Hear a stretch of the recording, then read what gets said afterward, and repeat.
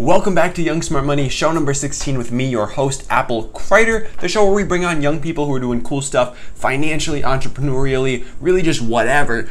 We share their journey with you guys and any actionable steps or just advice that they can share with a young person audience that we've got going on here. So today on the show, we have JJ Buckner. JJ Buckner, good friend of mine. We have been both making personal finance YouTube videos for a while now. So we've been in contact with each other. We've done a little collaboration here and there.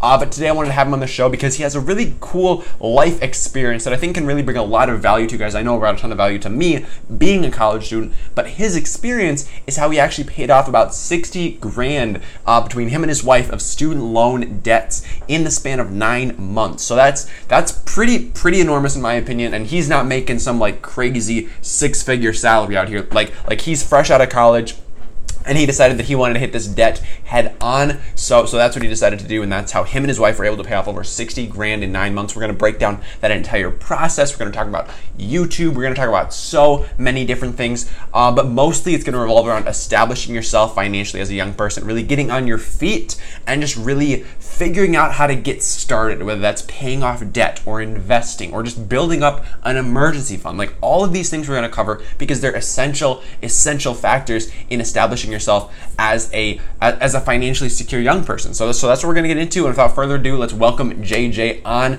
to Young Smart Money. All right, guys, we've got JJ Buckner here. He's going to talk a little bit about getting on your feet financially as a young person because he has done it. He has gone through the process. He's killing it financially. He's doing really cool stuff in life on YouTube. So I'm just really excited to get into the conversation. I haven't talked to him in a while, so I'm excited to catch up with you, JJ. So could you just tell us a bit about yourself, maybe the audience who's not super familiar with you, they haven't seen your YouTube videos, just sort of like what stage of life you're in, what you're up to, stuff like that.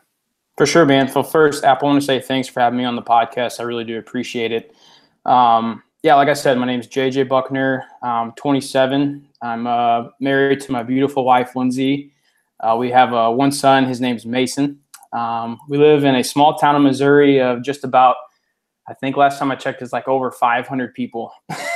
That's ridiculous. Yeah, exactly. Yeah. So it's a pretty small town, but we're about an hour south of St. Louis. So we're not too far from like a major city. I graduated college with a degree in civil engineering. I started working in 2000, I think it was 2014, for a large engineering company as a transmission line engineer. And what transmission line engineers do is the big power lines you see when you're going up and down the highway. We work with clients of the utility companies to either design brand new ones or to fix or reroute existing transmission lines. Sounds recently. Yeah, it was a cool job.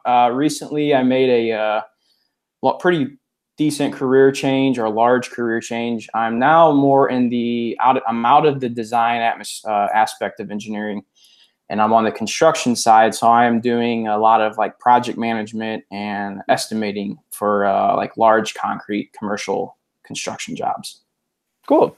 Well, thanks for the background. So for our listeners that are not aware, like I mentioned before, you also have a YouTube channel. Used to be called JJ Buckner Investing, is now called JJ Buckner. And that's where we first sort of connected. That's where I first sort of got to know you. I saw some of your videos come up in my feed, and I was like, whoa, who is this dude? He's making really cool videos. So that's how we sort of got connected. But can you talk a little bit on sort of what your YouTube channel is all about? Yeah, for sure. So mainly my YouTube channel has anything to do with money. So that is personal finance topics. That's investing topics, whether that be in the stock market or whether that be in real estate. I also talk a lot about financial independence, retiring early. So really anything money, maybe some type entrepreneurship related, investing, personal finance, the whole 9 yards. That's pretty much, I try to touch on a little bit of everything. So that's the kind of the YouTube channel in a nutshell. Cool. Yeah, I mean, it's really cool to give people like a well-rounded picture of not just like one certain thing. And I was going to ask you why the name change, but it sounds pretty apparent that you wanted to not just be an investing channel, but sort of be a more holistic, like personal finance, just anything to do with money channel. And I think that's really cool. And I think that there's a lot of ways you can go with that. Whereas with investing, you might be a little bit limited. So I think making the switch to being more of like a personal brand and just more about money. I think in my opinion, that's a power move. But some people might say that's too broad. But I think that's the way to go. I mean, that's the way that I go personally. So I might be a little bit biased there. But I think it's good to keep your options open and really be able to talk about what you are passionate about and what you actually feel like talking about, and not sort of like work yourself into a corner of like, oh, I can only talk about investing now because investing is in my name. So I don't know. I say props to you for that. But that's just my 2 cents. No, I 100% agree with you, because that's exactly what I wanted to do. I didn't want to be tied down just to the investing, because there's so much other topics out there that I wanted to touch on. Yes. And not only that, but I also was trying to get a little more personal with my YouTube channel. So, not only am I talking about, just what to do with your money, what to do with investing, or how to pay off debt. I try to touch a little bit also on personal experiences. So what maybe my wife and I have gone through in the past, or, what we have coming up in the future. Like for instance, one example, where my wife and I are currently in the process of building a house. Dang. And the biggest milestone right now for us is we're trying to determine how long it's going to take us to pay off this house that we're building. And we're trying to do it as fast as possible. So that's something I'm going to, kind of include on my YouTube channel, is like a monthly update of, how much we paid off this month and how much we have left. So it's a little bit, like I said, on a personal level instead of just teaching something, I guess. I really like that. And I mean, I do a lot of that too as well. I just think it's really, and when I'm watching videos as well, I think it's a lot more powerful to actually hear what people are actually doing, rather than just like, oh, this is what you should do, or this is how you should invest your money. Like, this is what I'm actually doing. This is what happened. And you can learn from that, because I mean, learning from experiences, your own or other people's, is a really valuable way to go. And I think that being able to share your actual experiences with people is a really, really valuable thing. And I think like not having yourself in that corner of investing only and being able to be more flexible with it, I think that's a really smart idea in my opinion, and a really, I don't know, a really good move.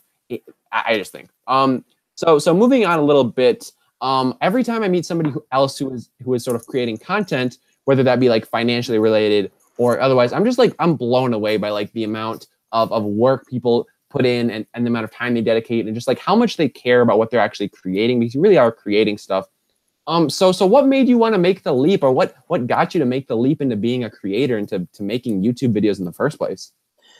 This is a good question. Well, first, I'm not going to say that well, maybe 2 years ago, I wasn't a diehard YouTube guy. I really only got on YouTube to learn how to fix something for my car, or how to fix something around the house. It was really for, the do-it-yourself type of stuff. Exactly. I never really subscribed to channels. I never really watched, religiously someone's channel or anything like that.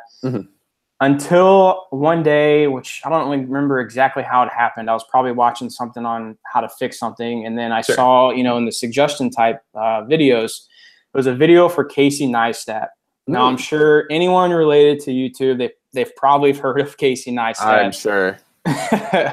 And I started watching his videos, and he was actually the first like real channel that I subscribed to. And for those of you that don't know Casey Neistat, he on some of his videos, he really touches on like being a creator, hitting that creative button in your personality, what that means. And while I was watching Casey's videos, he led me on to which I think was the real foundation of why I started my channel. And I know you know of him, and that's Gary Vaynerchuk, Gary V. Yes, Gary V all the way. Absolutely. So I started watching Gary's channel, and he, I think, was the real reason of why I got started. And because of that, he was the reason of, he put into perspective of, follow your passion, create something that you're passionate about. And, prior to me starting watching these videos and these channels, I have been researching and reading blogs and, reading books on investing, on personal finance, and listening to podcasts. I never really got on YouTube except, like I said, for 2 years ago.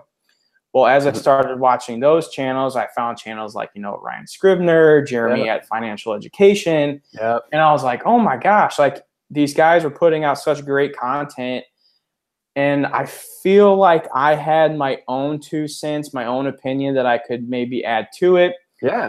Also being with in a small town, there's not too many of my friends here that really enjoy talking about, personal finance or investing or what to do with your money. So I was like, well, maybe this is a good way also to get on here. And then I ended up finding this community of financial YouTubers like yourself. And it's really awesome to be able to have conversations with like-minded people who enjoy, talking about the same stuff that you enjoy talking about. And then also my main reason for starting my YouTube channel is to help people. That's what it's all about. Absolutely. If I could help one person with their finances, whether that be paying off a debt or a motivation to start investing or, something to get done with their finances and helping their financial life, that right there would be awesome. And it's funny that we did this podcast today and we're talking about this because while I was at work earlier today, I got a message on my Instagram and it was one of my subscribers. And he sent me a personal DM, and he was just kind of asking me a couple questions. And he sent me this one message, and he says, "JJ, keep making your videos. They're motivating me to help save more, to get that increase and start investing more." And I mean, that right there that's what it's all about. It is incredible, man, to experience something like that. To know that you, maybe not a lot, but you're at least helping a little bit with someone's financial life and something for you, I know you probably understand this too. Like this stuff means so much to us as financial YouTubers and someone who's wanting to, get into this sector is to help someone out like that. Like that is unreal. It's incredible. Those messages are what make it all worth it. Like all the grinding out of making videos, editing videos, like figuring out what you're going to talk about. Like those messages are what really just like hit home for me personally and just make all of the work feel like nothing because like absolutely that you've made an impact on at least one person and that their lives are going to be maybe just marginally better, but like in some way they have found a way to make an improvement based on some information that they got from me. Like that's like the stuff that just really, really like solidifies like this is why I do what I do. It's because of the people and the way that you can impact them. Exactly. Yep. I 100% agree. So what are your plans as far as YouTube goes? You said you have your own 2 cents to add, which I feel like just hearing your story, actually, I heard a lot of parallels from my experiences with just like you being in a small town versus me being a 19-year-old. My friends are not super willing to talk about money just because they're 19 and they're like, oh, I can just wait until I'm 35 to think about investing. Right. So it's pretty, I don't know. I feel like I had a similar experience of just like having stuff to say, but not really having the people around me that are very receptive to it. So that's sort of what brought me to YouTube as well. So I think that's pretty interesting that we have sort of that parallel going there. But just as far as your goals for YouTube, what are you sort of looking to for the future? Any milestones you're like looking to like get to, or what's your like long-term vision?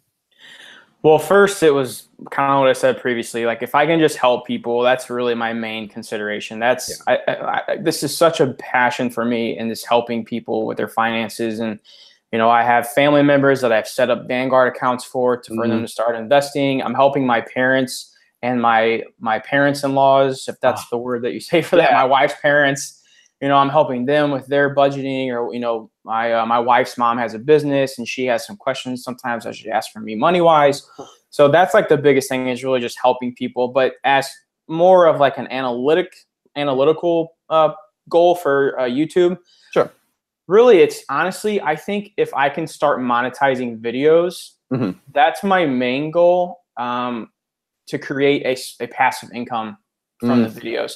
I don't really have like a subscriber goal. I don't have anything like that. I'm kind of just in it for the long run and to see what happens. It's more of, if my goal, I think, is to be able to create another stream of income to maybe, like I said earlier, help speed up the process and paying off that mortgage.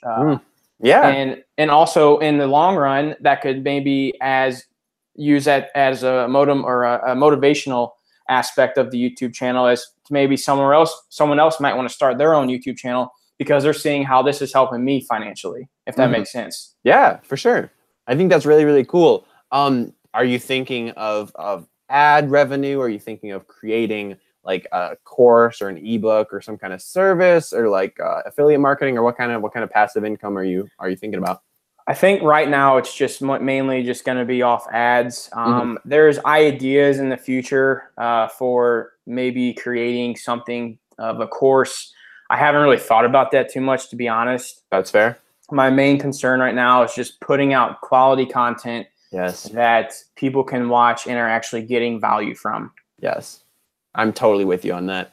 Personally, just hopping in, I don't know if I'm gonna put ads on my videos.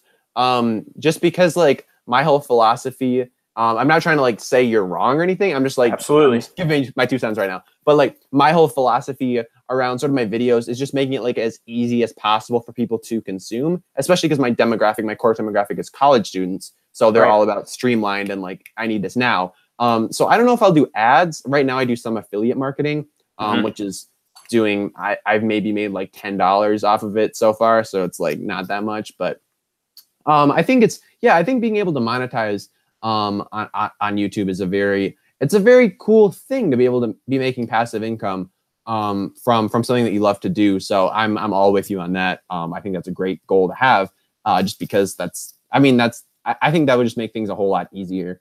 Right. And forward. And to go off what you're saying too is there's a lot of you hear a lot of different aspects of should you monetize your videos, should you not, should you like Gary Vee, he talks about creating that equity and keeping that equity of your audience. Yeah. And he goes, do you want to monetize, or do you want to try and sell your audience something, or do you want to keep that equity and try and do as much as you can for free? Exactly. And give them as much as possible. That's kind of where I was like, well, I would like to get at least, it's nice to get something for as much work as it goes into YouTube. Yeah, there's a lot of work that goes exactly. And especially for like me raising a family, having a full-time job, working, 40, 50 hours a week, trying to spend time with my family on top of doing YouTube, it would be nice to be able to see a little bit of income coming in from like, maybe, like I said, ads to where like maybe like some YouTubers choose to make a course or choose to make something where you have to pay to see a little bit more of their personal like stock portfolio or whatever that may be, to where I'm choosing to kind of put all of that out there for everyone to see, I guess. Yeah, I completely agree. And I don't think there should be, some people sort of have like this shame associated with like with monetizing your following or your YouTube or whatever, but I don't think that should really be there, because we know personally how much time and effort, and with you like raising a family and then building a house and just all of these things that you're doing, like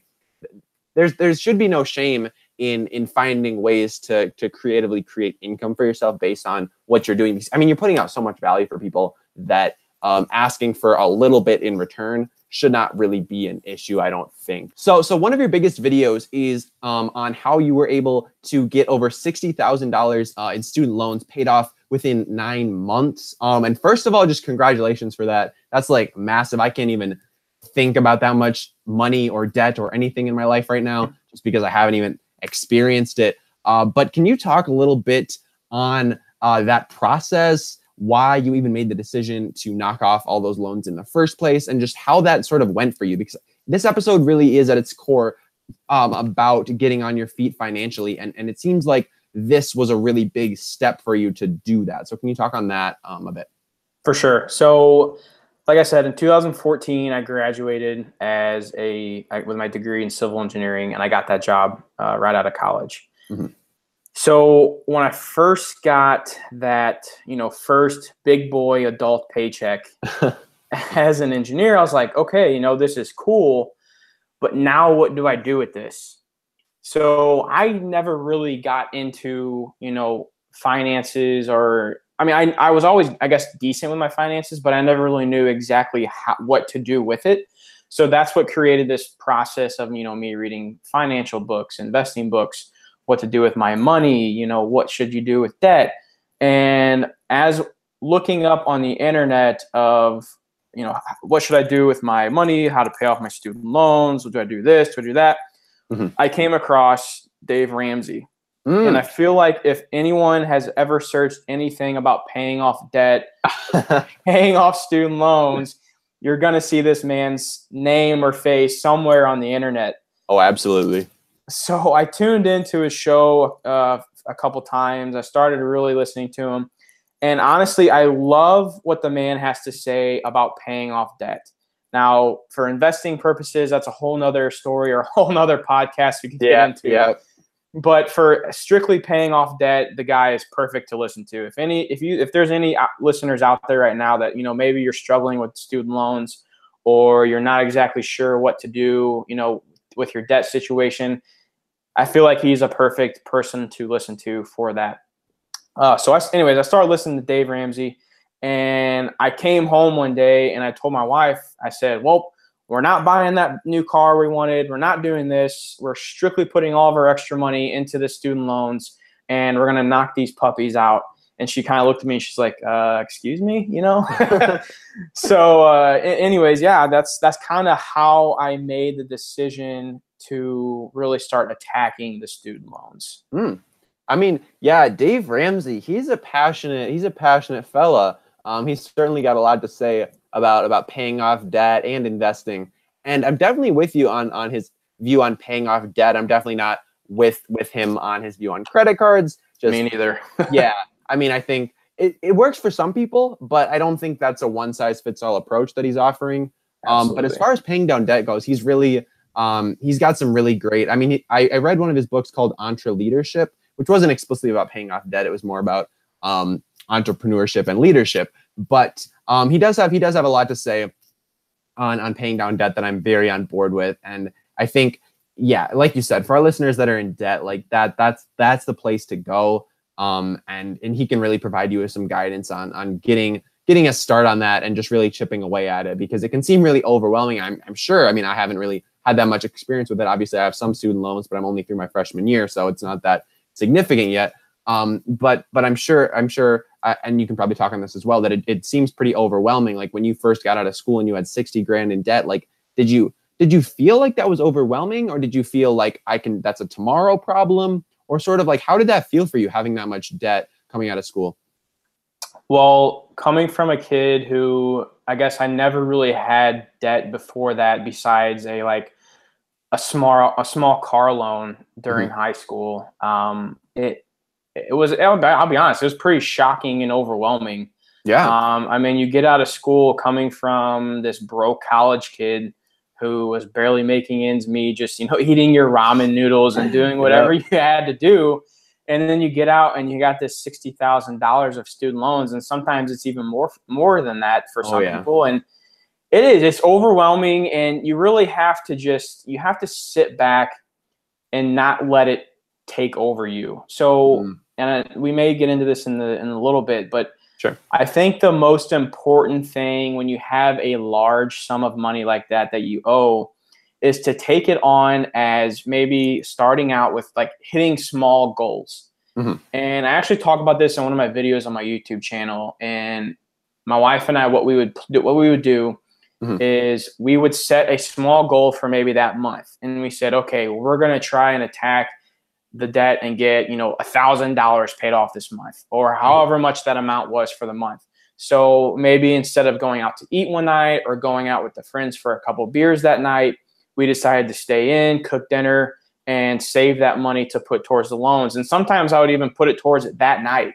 So if I knew we were going out to dinner, instead of making the decision to go, I would say, okay, let's stay in. And, let's say we spend $40 between dinner and a couple drinks. I'm going to go apply that $40 to the student loans right now. Dang. So that's another fun little aspect to do. Yeah. And it's crazy how fast those $40 purchases or those $50 purchases will add up over a longer, or I guess shorter period of time, whether, it'd be the 9 months or maybe it's 2 years for someone to get their student loans paid off.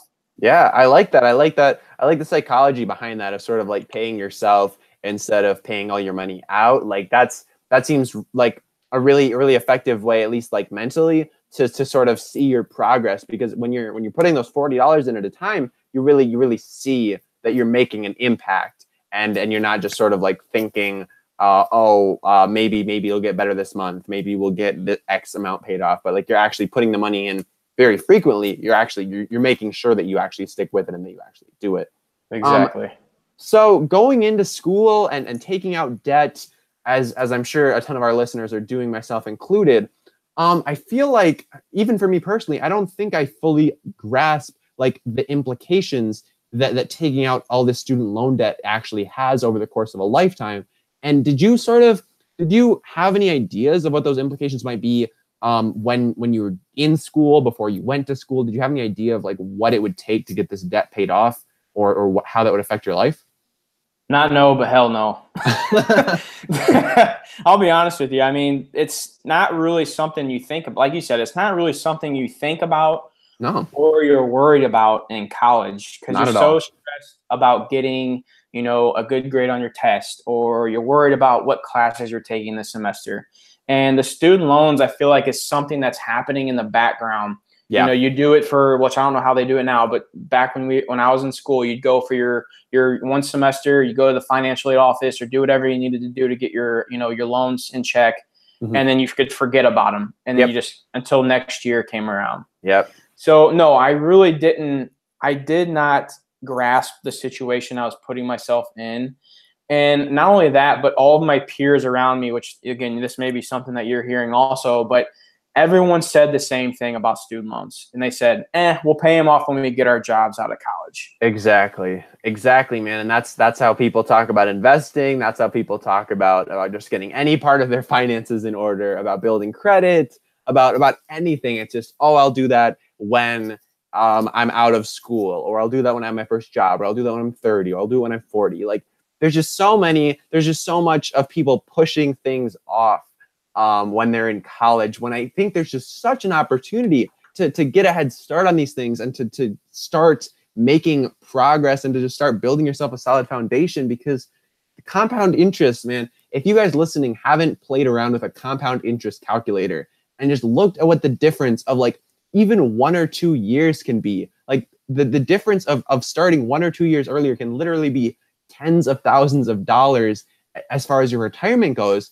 And it's so powerful to get started early, even if it's just $100, like $100 a month, or $1,000 here and there. Like, there's just so much potential early on that I think so many people are just pushing aside and saying they'll do that when the time is right. But I mean, the time's never going to be perfect. So I mean, even if it's just $100, like get started, open whatever, a Vanguard account, a Fidelity account, whoever you want to open an account with, and just get started doing something, because you're going to learn from it, and it's going to make a huge impact on your life. And I just can't stress enough like how much thinking about these things early on really can impact your entire life as far as your financial side of things goes. And I mean, that just leads to so many more like mental things, and just it can really make things a lot easier if you just think about these things a little bit early on, in my opinion. The eighth wonder of the world, compound interest. I'm saying, yeah, dude. Go for it. The funny thing about that is, so this past weekend, my family and I, we went down to the lake for like a little mini vacation. And my cousin and I were talking about, he's 21. Okay. He has a Roth IRA right now that he's putting money into.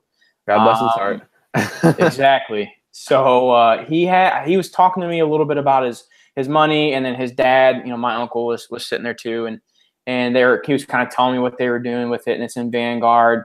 And I started talking to him about compound interest, and they kind of knew what it was, but not really. Like, they've never sat down and did like a calculation. So I was like, all right, well, I'm about to blow your mind. So he said he's putting in $150 a month at 21. Yeah. He's not like got a real actual like full-time paying job. No, so I think that is perfect. Even doing something.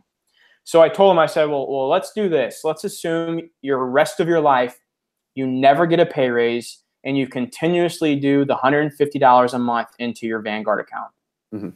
I said, if we do an average, stock market averages right now, 6 to 8%. Yep. So I said, first, let's be conservative, and let's do your 6% interest rate in return over your, lifetime until you're 65. Sure. And I said, if you never get a raise in your lifetime, which is highly unlikely. Yeah, I mean, yeah. And then you start you continuously put in the $150 and never put another dollar in on top of $150. It came out to be a little over $400,000 is what he'd have in that account. That is ridiculous. I know. And then I said, now let's bump it up to, I guess, the more traditional average of your 8%. And that ended up calculating out to be just over $800,000. And he kind of sat there and looked at me with this blank stare. And I was like, I'm not kidding, man. Like, this is real stuff. If you just stick with it, you know, and you're doing yourself such a favor by starting at such a young age. Yes. That is going to do nothing but benefit you and your 65-year-old self when you're sitting down on your couch or you're on the beach sipping a pina colada. You're going to be thanking yourself that you started putting in that $150 at 21 years old. Exactly. And I'm not sure the exact numbers right now, but if he would have started at say maybe 26, if you had waited 5 more years to get started, like that can reduce your $800,000 back down to $400,000 or your $400,000 back down to $200,000. Like that's how much of a difference time will make with compound interest, guys. Like the money is not the big thing here. The time is the big thing here. Like even if it's just a little bit of money, you give it a lot of time and you're going to be very, very surprised at what can happen. So that's my 2 cents there. So was this your first big experience with debt, this student loan? Obviously you said you had a car loan in high school, but I'm assuming this was like your biggest experience. Did you have any credit cards in high school, or can you just talk about basically what your experience with that was before this student loan? For sure. So like I did say, I had a car loan in high school. You know, I bought my own cars from 16, 17, 18 years old. Dang. And when I was 18, I went out and I thought that I needed to have this awesome 1999 Z28 Camaro. So I went out to the bank, I got the loan, and I forget exactly what my payment was. Mm-hmm. But it was just, now that I look back at it, it was ridiculous the amount of money that I was spending per month between insurance and this car payment at 18 years old working as a lifeguard. God. I just look back now, I'm like, what were you thinking, dude? But that was probably my biggest experience with debt before the student loans happened. And then for credit cards, I did open up my first credit card when I was 18. Now, on the other hand, like I said, I've always been decent with finances before I really got into it after college and really started researching and figure out what to do with my money. But I've always really had a credit card ever since I turned 18. And to your listeners out there, the most important thing with a credit card is make sure that you're able to pay off that balance every month. Yes. Because you do not want to get the interest accrued that's going to be on top of your balance with credit cards, because it's one of the worst type of debt that you can have in your life. Yes. And not only that, but credit cards can be very beneficial to you for your credit score.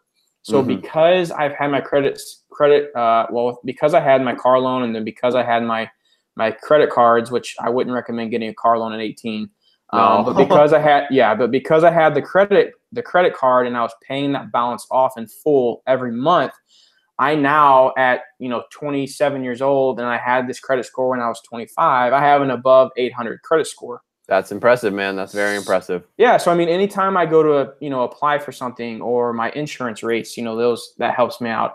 Or, when I'm getting my mortgage loan, that's going to help me out. And I'll get additional lender credits to help with my closing costs. So there's little things throughout life that will help you out for having a decent credit score. And I think probably one of the best ways to get that started as a young, high school student or a young college student is to get that credit card, but make sure you're paying that balance off every month. And I cannot stress that enough. Yes. I'm so with you. Go for it. Sorry. I just wanted to also say, if you know yourself, and if you know that you cannot control your spending, I would not advise getting a credit card, because that's going to do nothing but put you farther behind. So if you know that you cannot control your spending, I would not get a credit card, because that's going to do nothing but set you up for failure. I completely agree with that. And I mean, coming back to Gary Vaynerchuk and Dave Ramsey for a second, I mean, if you have the self-awareness to realize that, no, I cannot control myself with a credit card, to use it just as I would a debit card. Because personally, what I do is I spend money on my credit card, and I pay it off before the statement closes, usually within the same week. I usually pay my credit card off weekly, if not even more frequently than that, just to make sure I know what I'm spending money on, and that I have the money to pay these things off. Because if you just use your credit card as like you just have an additional like $4,000 of money to spend however you want, that's gonna end up very, very poorly for you So you really do have to have the self-awareness to realize, okay, is this something I'm going to be able to manage? Is this something I'm going to be able to be responsible with? And if not, head over to Dave Ramsey. He's got some really valuable tips for you on how to stay out of credit card debt, because you do not want to get yourself in that mess early on or ever, because like you said, it's going to set you up. It's going to set you very far behind as far as your finances go. And it's just not a place that you want to be in. So if you're going to use a credit card, if you're going to build your credit score early on and get all those lower interest rates and just advantages you get with a credit score or credit card, definitely like be responsible with it. Pay it off in full every single month. And if you're not going to do that, then don't bother getting it at all. It's not worth it. So how, for you personally, moving back to your student loans for a second, how did it feel to sort of get rid of all of that debt? I mean, you said it felt sort of like a weight on your shoulders. So was paying off that last bit very like monumental for you? Did you do your Dave Ramsey debt-free scream? Like what did it feel like to sort of get that debt gone? Well, first it felt amazing. It was like I said earlier, it was a big weight off of my shoulders. No, I did not do the Dave Ramsey debt-free scream. But it definitely was, like I said, a weight lifted off my shoulders.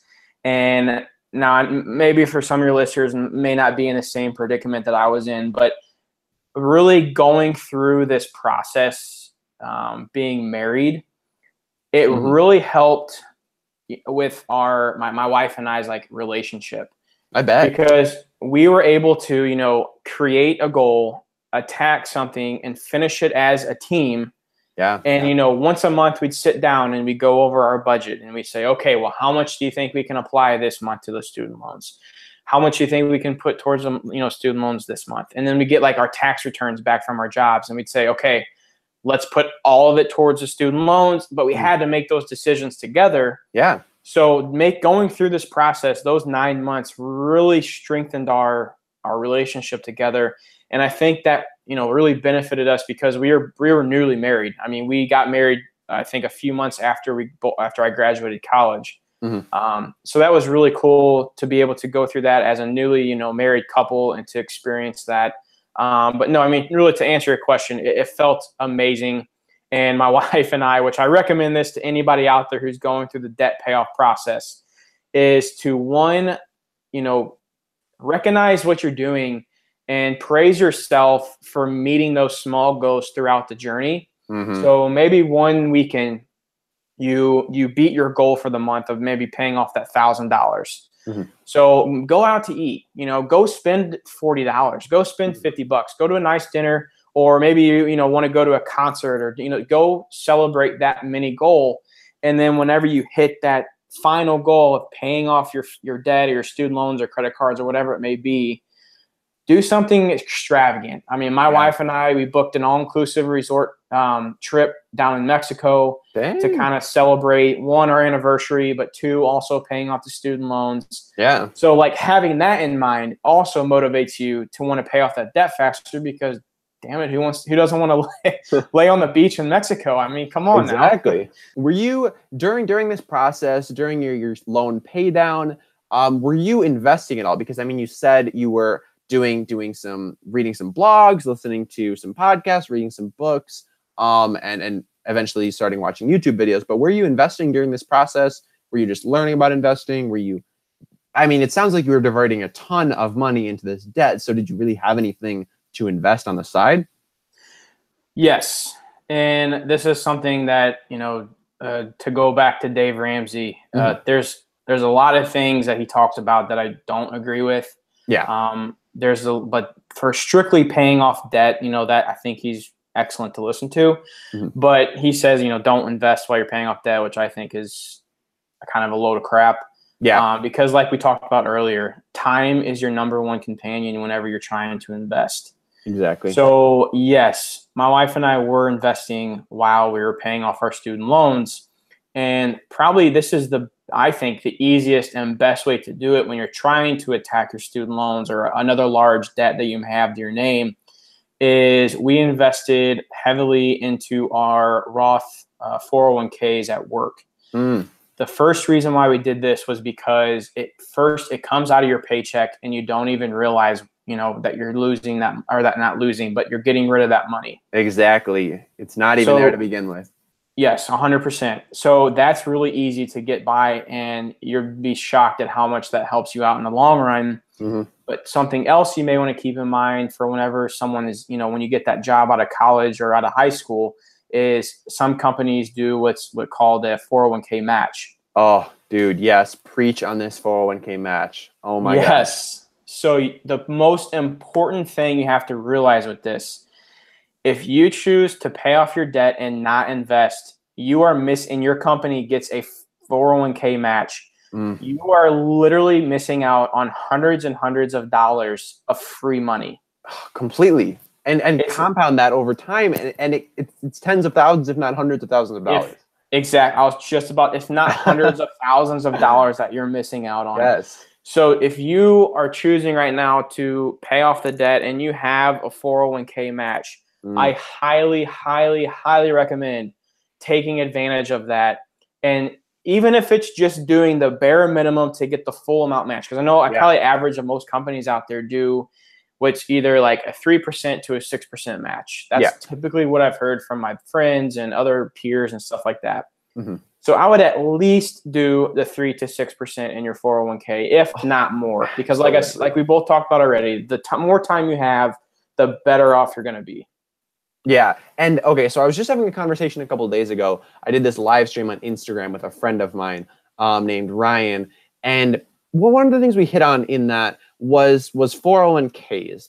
And I definitely do have some mixed feelings on 401ks as far as investment vehicles go. He was very anti-401k, but I was sort of making an argument for them just because of this match. So the thing you have to think about with a 401k match is it's literally free money. So how a 401k match works is essentially you contribute some money of your paycheck, money that is, you're not even seeing it. So you, like a saying that is very true, is you sort of adapt to what you have. So as far as, that works with time, that works with money. So if you see, okay, so let me just start over for a second. So a good example of this is, say the government was to put a 10% tax on you, just an additional 10% tax. You had to pay it. It was on all the money that you earned. You would find a way to fit that into your budget. You would find a way to make that work. Like, you wouldn't just complain about it. You might complain about it at first, but you would suck it up, and you would find a way to spend 10% less money in your life. So if you can do a similar strategy with a 401k match, and just find a way, just say it's a tax. It's coming right out of your paycheck. So just tell yourself it's a tax. Tell yourself you have to work with it. Tell yourself it's not an option. And you put that money in your 401k. That's great. What a 401k match is going to do is, say you're making $10,000. You get a 3% match. You put $300. I think I can do math. Nope. $300 into this 401k. They're going to double it. They're going to put another $300 in there. There's going to be some caveats there, but essentially you're getting free money. Okay. So they're doubling your money. So that's an automatic 100% return on your investment. Now the cons to 401k is really quick. There's a lot of fees. You're going to be investing in probably mutual funds that are going to have pretty high expense ratios. So it's not going to be the greatest investment vehicle, but the fact that you're just getting that match out of the gate is ridiculous. Like you can argue against 401ks all you want, but if there's a match there, you got to at least do the minimum on the match. And if you don't want to contribute any more than that, that's fine. Like, open your own Roth IRA or whatever, and invest more elsewhere. But if you're leaving that 401k match on the table, you're literally leaving free money on the table, and you compound that over time, and it's hundreds of thousands of dollars if you're not taking advantage of that. So I can't stress enough the importance of that. And there's so many of my friends, especially those of them that are working at Target right now, while they're in school, they have a 401k program where they'll match you. They're not taking advantage of it. And every time I see them, I'm like, guys, you really should consider this, because you're leaving free money on the table every single paycheck. So that's my little rant on 401ks and 401k matches, just because I really think that's something that I just see my peers not taking advantage of it, and it really just makes me think, makes me like, oh, guys. But that's my 2 cents on that. Well, no, I wanted to add to that. Yeah. kind of going off a little tangent here, I understand, but I wanted to make sure that, people do understand that is one of the most important things, like you mentioned, is fees. Is when you are investing in a 401k, you need to be checking all of the options that you have available to you in your employer's 401k, because I am a perfect example of what I'm going through right now when I switched my career to the construction industry. So the company that I'm working for, they offer a 401k. And the first thing I did is I looked at the options that they have available to me to invest in, and they were crap. They were high expense ratios. Oh, yeah. There's nothing good to invest in there. And they also didn't provide a match. So I am taking it upon myself that I have actually decided not to invest in their 401k program. I opened up my own Roth IRA, which I already had open in Vanguard when I rolled over my 401k from my previous employer. Perfect. So I am adding my own money after the paycheck comes into my Roth IRA with Vanguard, because the expense ratios with the other 401k at my company was just ridiculous. Oh, yeah. And we have also decided to increase my wife's 401k contributions, because she is actually, her 401k is through Vanguard. So we have the same pretty much options picked out for her 401k. And we're just investing heavily more into her 401k because, as some of you may know, in a Roth IRA, you have a less amount, a maximum that you can reach. So with a Roth IRA, you can only invest $5,500 per year, to where with a 401k, you can go up to $18,000. Yep. So we're choosing to put way more money into my wife's 401k and max out my Roth IRA, which that's just a personal decision we made. That doesn't mean that's what everyone does, but that's just to relate to the 401k and how it may not sometimes be the most best investment option out there. Exactly. You just So got I'm glad you touched on that. For sure. I mean, and I'm glad you hit on that as well, because you do have to do your research. You have to look at these things and really see where the best place for you to put your money is. And it's not always the easiest place. But over time, that's really going to make a difference, because, like, just again, compound interest, man, you throw a 1% fee, a 2% fee on your investments, and you're literally halving your returns over like 40 years, which is just absurd. So like you just got to keep these things in mind, because they really do add up. And a 2% fee might not seem like a lot to you, but it's a lot. Like, I mean, like you said before, with the 8% versus the 6%, like, it was literally half. So if you had an 8% return, no fees, you've got $800,000 in your example before. You take that down to 6%, you got a 2% fee on there. Now you got $400,000. Like, that is the difference of a 2% fee. So it's very, very significant with that. Yep, it's crazy. It's definitely something to keep an eye out for. All right, so now we're going to pivot a little bit. We hit a bunch on investing, just getting on your feet financially, paying off debt. Now I want to hit on a couple more actionable questions for our listeners that are looking to take action on their finances at a young age, because I mean, most of our listeners here are in the high school to college years. So what is one step that a recent graduate can take to start putting a dent into their debt? What do you think is a good first step to take? The first and probably most important step to take if you want to start putting a dent into your loans or your debt would be to start tracking your spending. And what I mean by that is if you're spreadsheet savvy and you want to create your own budget and set up certain amounts that you're going to spend each month for, going out to eat, for gas, for car repairs, for, your electric bill, your rent, set up that budget and set an amount that you're going to spend each month to set yourself up to have extra money at the end of the month to apply that to your debt, whatever it may be, student loans, credit cards, etc. And the best thing about that is whenever you start to do that, you're going to get motivated, and you're going to motivate yourself to be able to find more ways to have more money coming in to put towards that debt. So maybe you're like, okay, I put $200 to go towards, eating out and going out with the friends this month.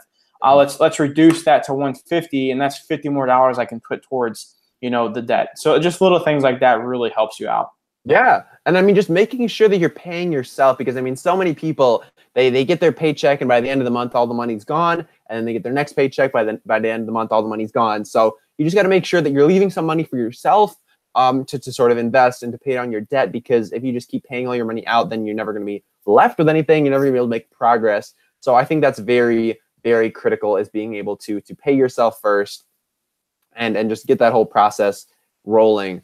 And personally, I actually just started, like, I know that I make personal finance YouTube videos, but I hadn't actually tracked I've been tracking my spending, but I hadn't been tracking my income, because I work as a server. So the income fluctuates very greatly based on the night, because it's mostly tips that I'm getting paid. So I really hadn't been actively tracking my income until last month. But knowing how much money is actually coming in and knowing how much money is actually going out is such a valuable thing. And being able to get that going early on is just so, so powerful. And I really can't recommend that highly enough, to just know where your money is coming from, where it's going, and just being mindful of that at all times. So where is one of the best places that you think a young person can find more money to start throwing at that debt? So you mentioned eating out as an example, but where do you think young people, from your experience, are spending a lot of money that they really could cut down on? From personal examples, alcohol. Oh, yes, dude. I totally agree. It is unreal how much I see friends spending on alcohol every month. You know, especially in a small town where sometimes there's not a lot going on, it's really easy to go to your local bar, grab a couple drinks, maybe your buddies show up and people start ordering shots. I mean, you know, alcohol is so overpriced when you're going out to a bar somewhere. Completely so agree. even if you enjoy, you know, drinking a beer every now and then, I don't get me wrong, I love drinking my beer when I come home on a Friday night. But I would highly recommend you going out and buying that 6-pack at the gas station or at your local Walmart, instead of paying triple to 4 times the amount of that at a local bar for the same amount of consumption of alcohol that you can have that yourself at home. Invite the buddies to your house, you know, or go to a buddy's house, bring a 6-pack, or you know, mooch off your friend's beer. I mean, do whatever you got to do. But I feel like, especially college students, so much money is spent on consuming alcohol. Yeah. And I'm not saying to completely stop doing, you know, drinking. No, I mean, live your best life. Exactly. But maybe do it a more smart way, because there is definitely smarter ways to do it. Exactly. Like if you're going to a concert, do some pre-gaming, drink beforehand. Absolutely. Don't buy drinks at the concert. Or if you're going to some event, some party, whatever, just like drink before, drink after. But if you want to drink during, just don't do that, because they're going to charge you up a ridiculous amount, especially if you're like a sporting event or something. It's just absurd. Like there's no reason to be paying for alcohol anywhere but buying it from like a gas station or a liquor store or wherever, because just such a ridiculous markup on that. So do you think personally that making more money or spending less money is more important in sort of establishing yourself financially as a young person? This is a great question, and my answer is both. And what I mean by this is I would say your first step needs to be focusing on spending less. Yep. Once you get dialed into understanding your budget, you understand the amount of money you have coming in, and then you understand what to do with that money once it's coming in. Yes. You're setting a foundation for yourself of how to manage your finances. Once you get that step mastered, next step would be to finding out different ways to making more money. Yes. Because you've gone through this process of figuring out what to do with your finances. You've gone through a process of figuring out what you need to do and how much you can spend.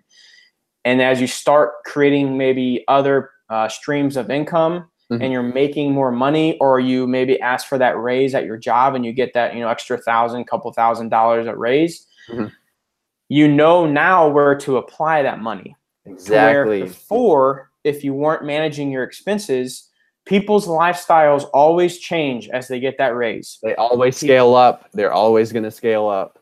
Yep. So really, to sum this up, really is I think both are super important, but I would say there's steps. And I would say step one is to learn how to manage your finances and spend less. Once you got that mastered, step two is to start making more money. That was a wonderful response to that question. Like I think that's so spot on. And like, because if you just start making more money, that's great. But if your lifestyle is just scaling up to reflect that, and you don't know how to pay yourself yet, you don't know how much money you actually need to spend to maintain your lifestyle, then you're just going to end up with lifestyle inflation. You're going to end up spending all your money. The money's going to keep coming in. It's going to keep going out, and you're never going to make any progress. So really getting that solid foundation is so, so key. And I'm so glad you hit on that. I think that was a wonderful response to that question. And I don't think there could have been a better response to that, honestly. All right. So hopping back over to YouTube for a second, we've been talking about investing, paying down debt for a while, but say we have a listener that's sort of been thinking about starting a YouTube channel for a while now, but they sort of keep continuing to hesitate in taking action. They're sort of just putting it off. They're like, oh, when I get to here, or when I have this much money to buy a nice camera or whatever, and they just keep putting it off. What would you tell this person about sort of getting started? Just freaking do it. I mean, that's it, man. I mean, I wanted to start making YouTube videos for so long, and I remember watching like Jeremy's, financial education channel, and I remember thinking to myself, I'm like, I know I can do this. I feel like I've gone through life a little bit. Yeah. I have a little bit of life experiences to maybe, dab into more of the personal finance aspect, along with my investing experiences that I've had over the past 4 or 5 years of investing. And again, it was just a passion of mine to want to help people, but I was so worried and just, I don't want to say scared, but I was just nervous about putting myself out there and just wondering about, well, am I going to do this right? Like you said, do I have the right camera? Am I going to be doing, I don't have that, that up to scale or up to date editing software. Yeah. To where finally I was watching a Gary Vee video at work one day at lunch, and it was a motivational, typical Gary Vee video. Yep. And I remember he said, he's like, just freaking start. Yes. And that day I came home, I told my wife, I walked in the door, I was like, babe, I'm getting the camera and I'm making a video of how we paid off our $60,000 worth of student loans in 9 months. And she was like, okay, sure. And I was like, and I'm going to post this video on YouTube, and I'm starting that damn YouTube channel that I've been wanting to start for so long.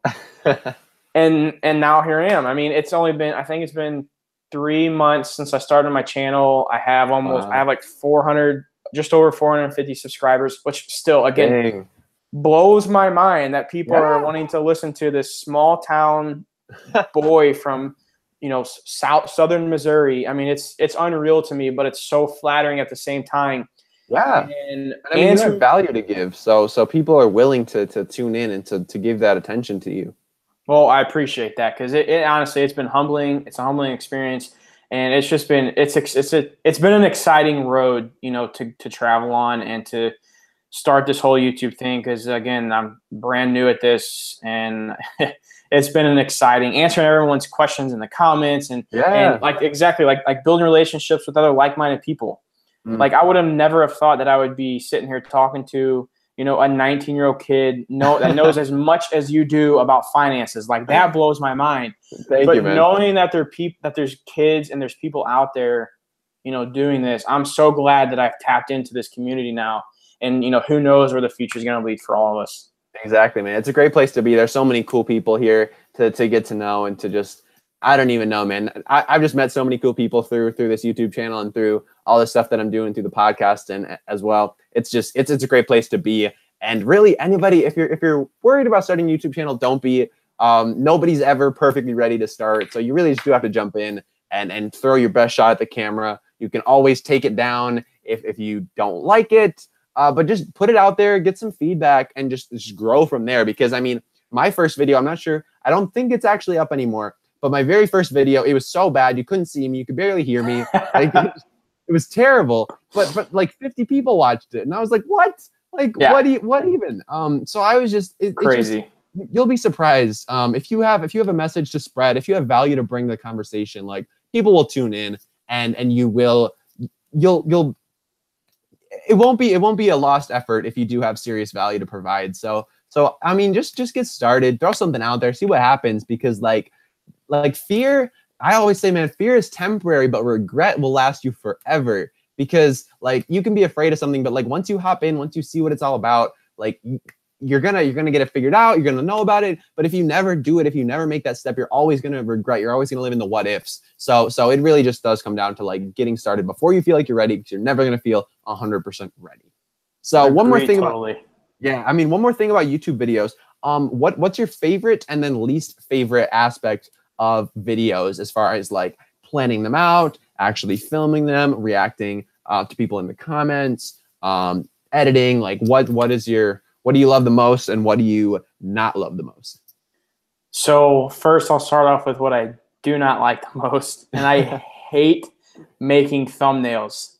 Really? I hate it. I cannot stand it. Like I'm a very analytical, type of person, the engineering background. I'm not the most creative when it comes to like designing something like that, like make it look artsy or to bring attention.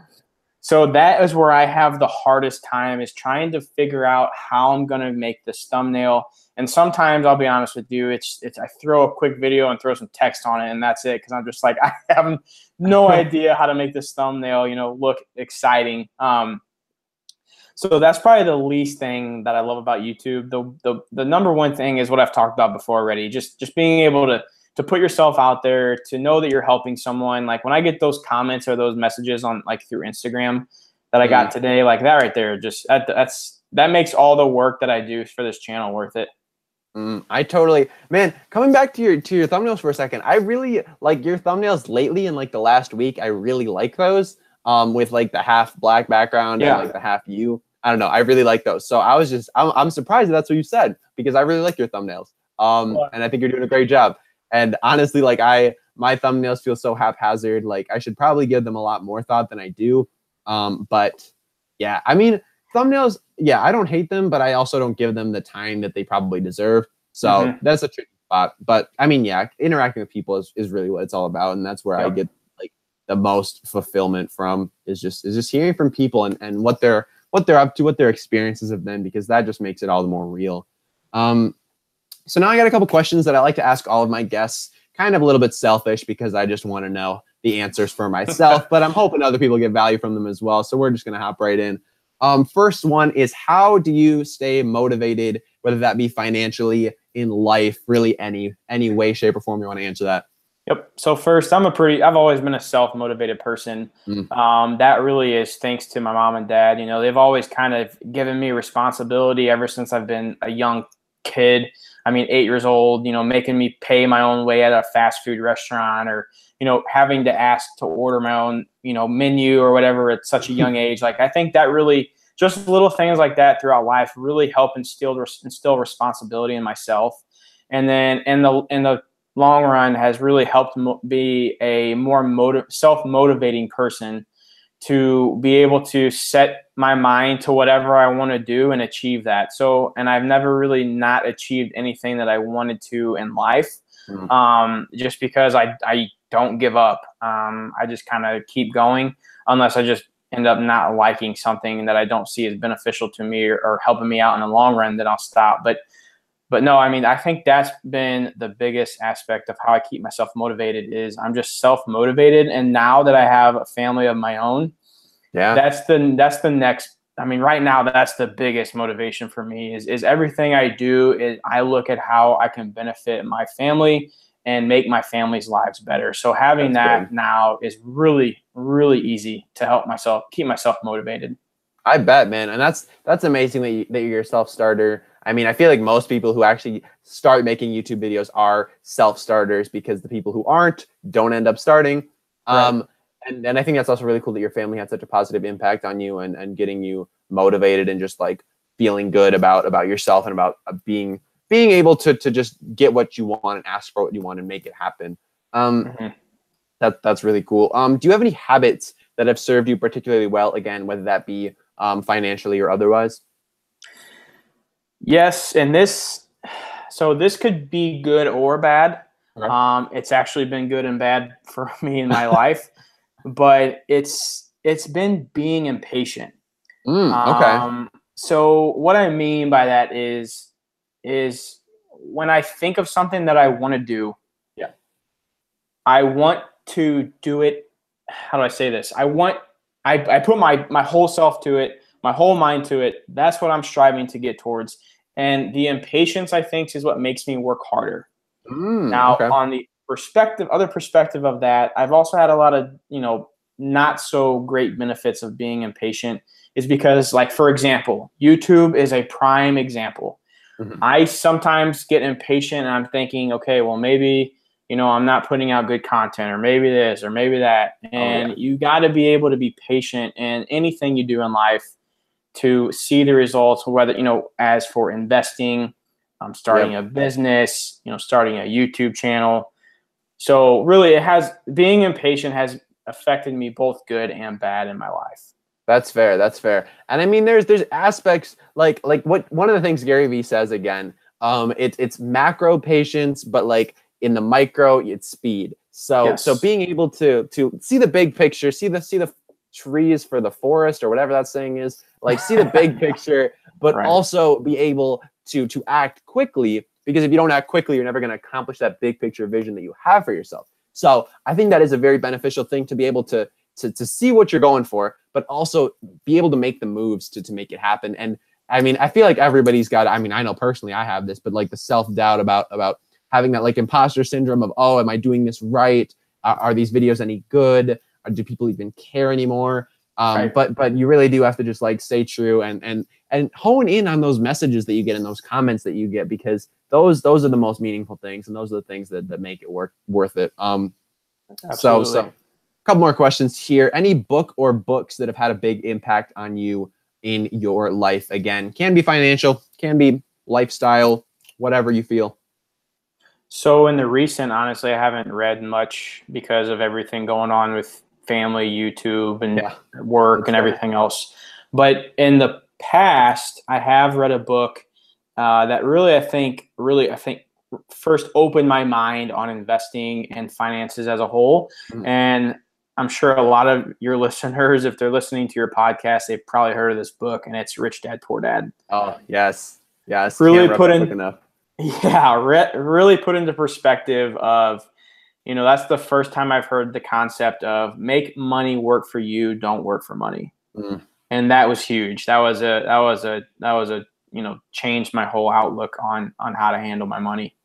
I'm completely with you on that. One critique that I've gotten of that book recently, I mean, I talk about the book a lot. It's had a huge impact on me. But one critique that has come up a couple times recently is that people say that book is no good because it's all fluff. It's not giving you any tactical information. It's not giving you any like resources or like ways to do things. Can you talk on that a little bit?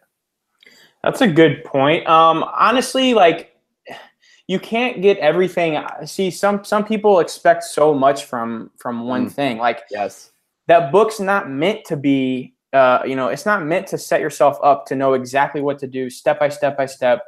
I mean, the book is meant to kind of also motivate yourself to take that next step, to take that action, to learn more, to research more, to watch YouTube videos, to listen to financial podcasts.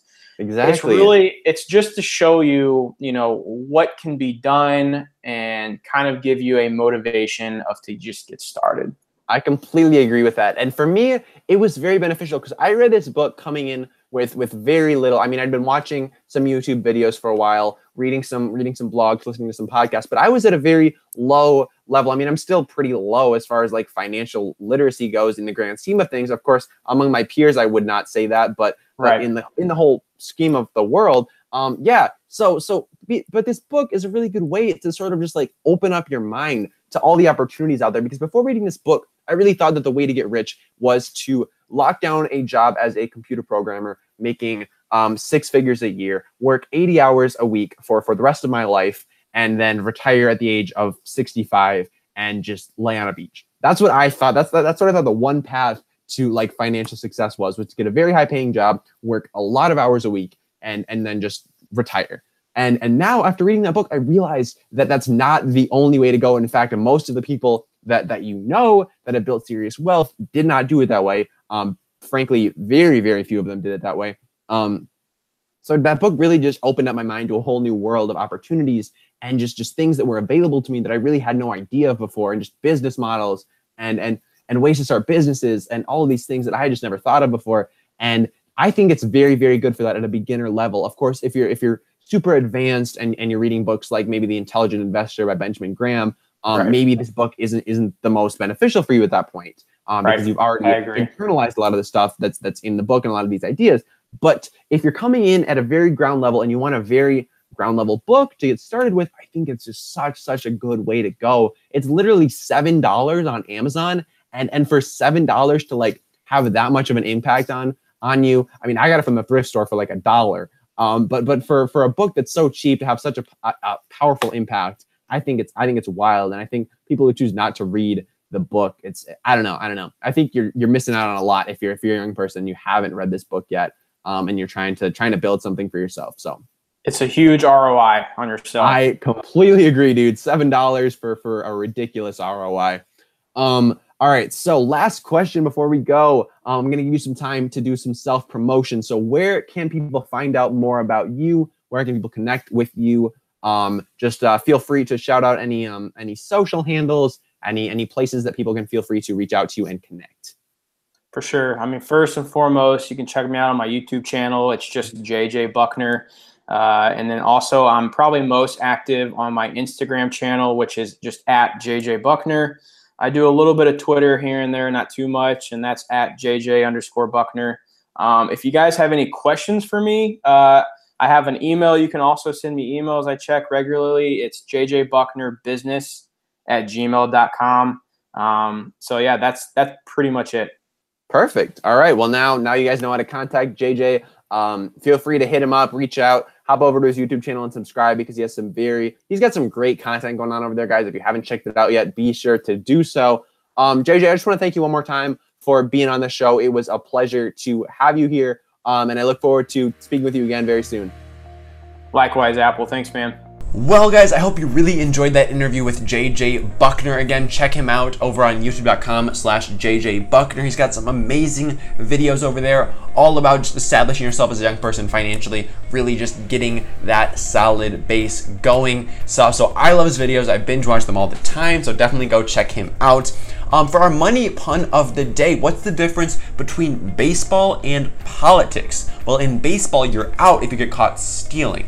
Next week, we are going to have an amazing show. We've got Carolyn Swanson on the show, actually, and she is going to tell us all about network marketing or multi-level marketing and just breaking down that entire topic. So it was honestly probably my favorite interview so far for the show. She was actually an old teacher of mine, was into multi-level marketing back then, but then she took it full-time recently. So we really break down everything that you got to know about multi-level marketing, network marketing, all that good stuff. I learned so much because I know personally, I've been pitched a ton of multi-level marketing opportunities, anywhere from selling electricity to selling knives to really everything in between. So I really wanted to talk to somebody who knew their stuff, who'd been doing this for 6+ years, and really just get the insider scoop on that. So that's what we're going to be coming back with next week. It's going to be amazing. It was, again, my favorite interview so far, I would have to say.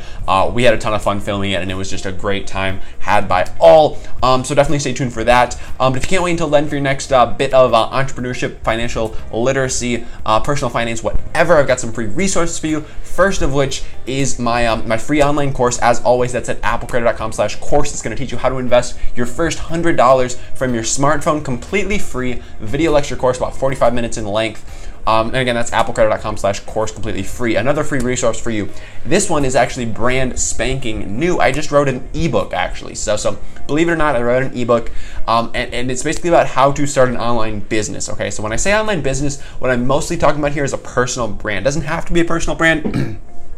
Could be an Instagram page or any kind of presence online, but really just how to build an audience online and all the ways that you can monetize that. Okay, so it's a great read. It's about 33 pages, and I'm really proud of how it turned out. It's very I think it's very engaging, and it'll really help you break down really how to create an income for yourself online if that is something that you're looking to do. So if you want to make more money online, definitely give this book a read. And you can find that at applecreator.com/ebook. That's 100% free as well. My gift to you for listening to the podcast today.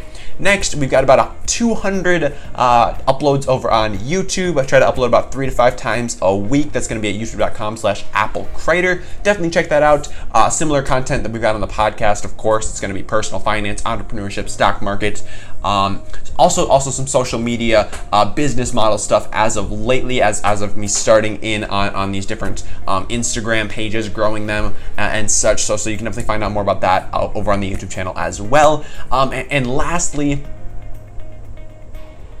just my website, applecreator.com, where you're going to find the show notes for this episode at applecreator.com/016, because this is episode 16. Applecreator.com/016 is where you'll find those show notes. That'll have all the resources we've mentioned, the books that JJ mentioned, all of that good stuff. It's going to be over there. But that's pretty much all I got for you guys. So thank you very much for coming down and watching the show, listening to the show, wherever you are consuming this piece of content at. I really do appreciate your time, and I appreciate you choosing to spend it here. Before we go, I do want to challenge you to start keeping track of your expenses, even if it's just for a week. Like just know where your money's going. We talked about this a bit in the show. JJ mentioned that having a budget is a really important thing, and I mentioned how I just recently started tracking my income. I'd always been tracking my expenses, but I'm now starting to track my income. But just keeping track of where your money is going is so key, because if you don't know where it's going, then how are you going to improve your financial situation? Like you can start making more money, but if all that money's just going out and you don't know where it's going,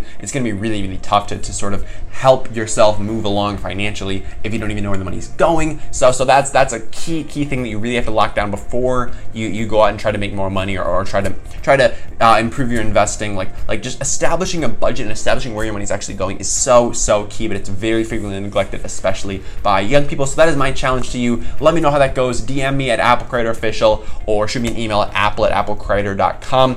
Really, wherever you can find me, I would love to hear from y'all. But my name has been Apple Creator.